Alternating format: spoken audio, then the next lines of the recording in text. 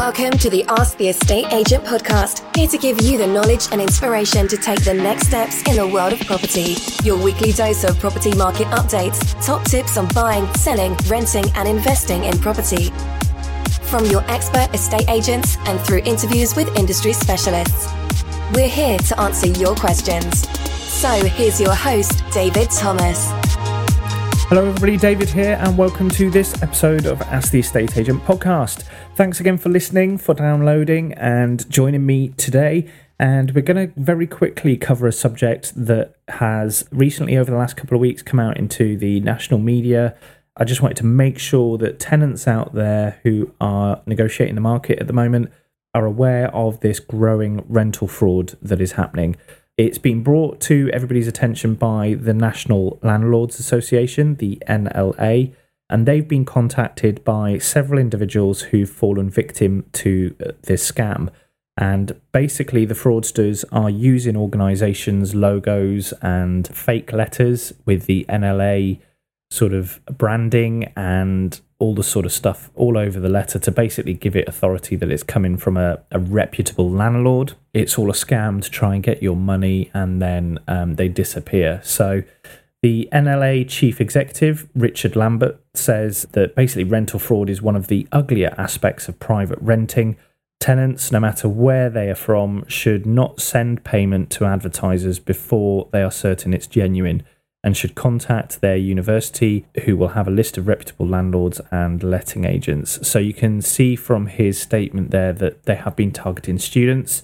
They've been targeting people who are relatively new as tenants to the market. They've been advertising on various platforms across the internet and then using people's logos to kind of give themselves a reputable brand that then people are looking at and thinking it's all legitimate. So hopefully I can outline as much as I can now in this podcast so you know what to look for, and then also how to report it if you're suspicious about anything.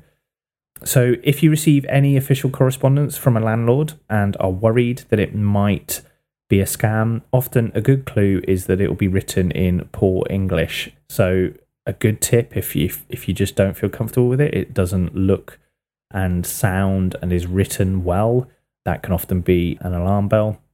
So tenants should also remember that they can check if a landlord is an NLA member or accredited by visiting their website. I'll put the link in the show notes, and that's www.landlords.org.uk, and they have a member verification on there. So if you think you're dealing with a direct landlord and you do receive any kind of letters or documentation with those kind of logos on, then check them. Just the same if you are using a letting agent.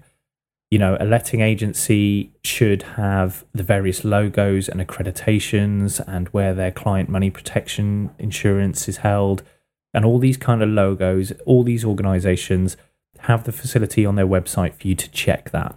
So don't just take because you see logos on websites or documents that is legitimate. Take a couple of minutes, just go onto the websites, check the members directory. You can call them. They're happy to check if that person is a member, and it only takes a couple of minutes. So for peace of mind, please do check those credentials. So again, I'll put the link in the show notes for the specific landlords. So what I want to try and cover, even though this scam has been using private landlords direct to tenants, is the same goes if you're dealing with a letting agency. So if you're not sure, if things don't add up, then please do use these same kind of methods to check whether a lettings agency is legitimate or not.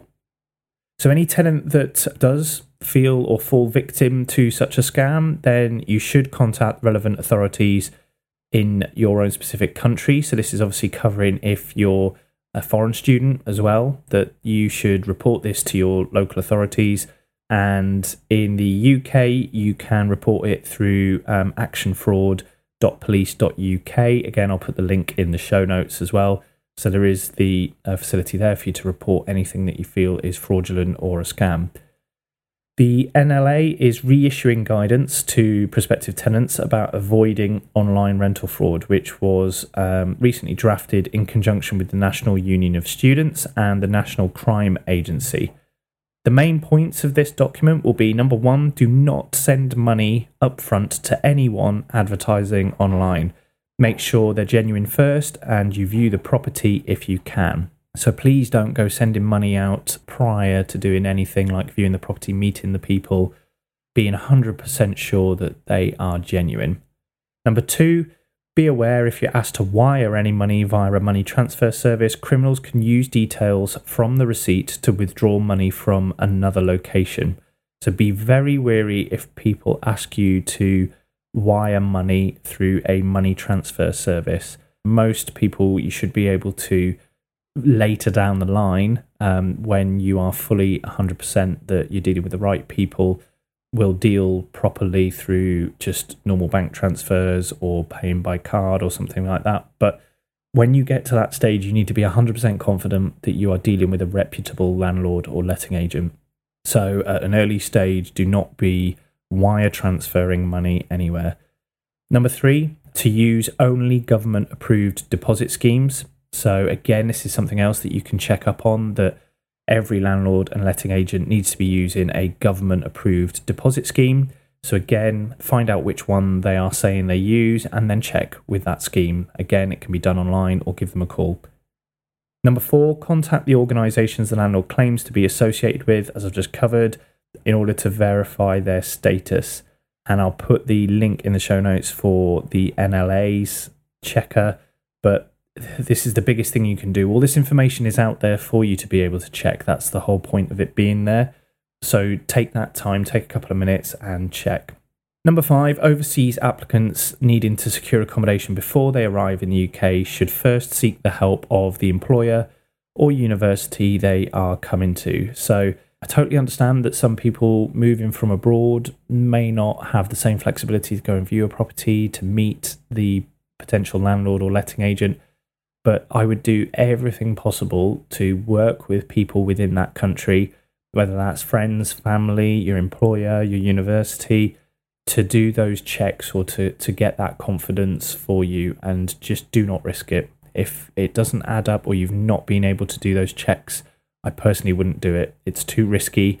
And once you've given your money away, these people could be really hard to track down. So if you're overseas applicant, then utilize as much as you can. The universities, because this has been specifically targeted towards students, universities have been really helpful with it. They obviously know that either their own or linked accommodation providers who are totally legitimate and checked.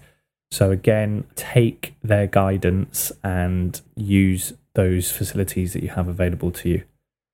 Number 6 then is get paperwork and proof. Ask for a copy of the tenancy agreement or safety certificates to confirm that the landlord has a genuine legal connection with the property. So you can often do a lot of checks. Just ask for the documents that you would have to be provided anyway as part of your tenancy, and all of those should be able to be provided really easily, and again give you confidence that they are actually the owner of the property. So that sums it up. This guidance has come directly from the NLA, the National Landlords Association, and they've identified this through tenants coming to them. So please be aware, of it as you're out there negotiating the rental market. If you're unsure in any shape or form, just don't risk it. There's plenty of property out there. Seek the help and guidance of the right organisations, your employer, your university, and run it past people to make sure that maybe you're missing something that they can see. So please take your time to do your due diligence. Research your landlord or letting agency that you're looking to deal with before handing over any money. The incoming compulsory redress scheme membership will also give you further security moving forward, but that's coming through with the government at the moment.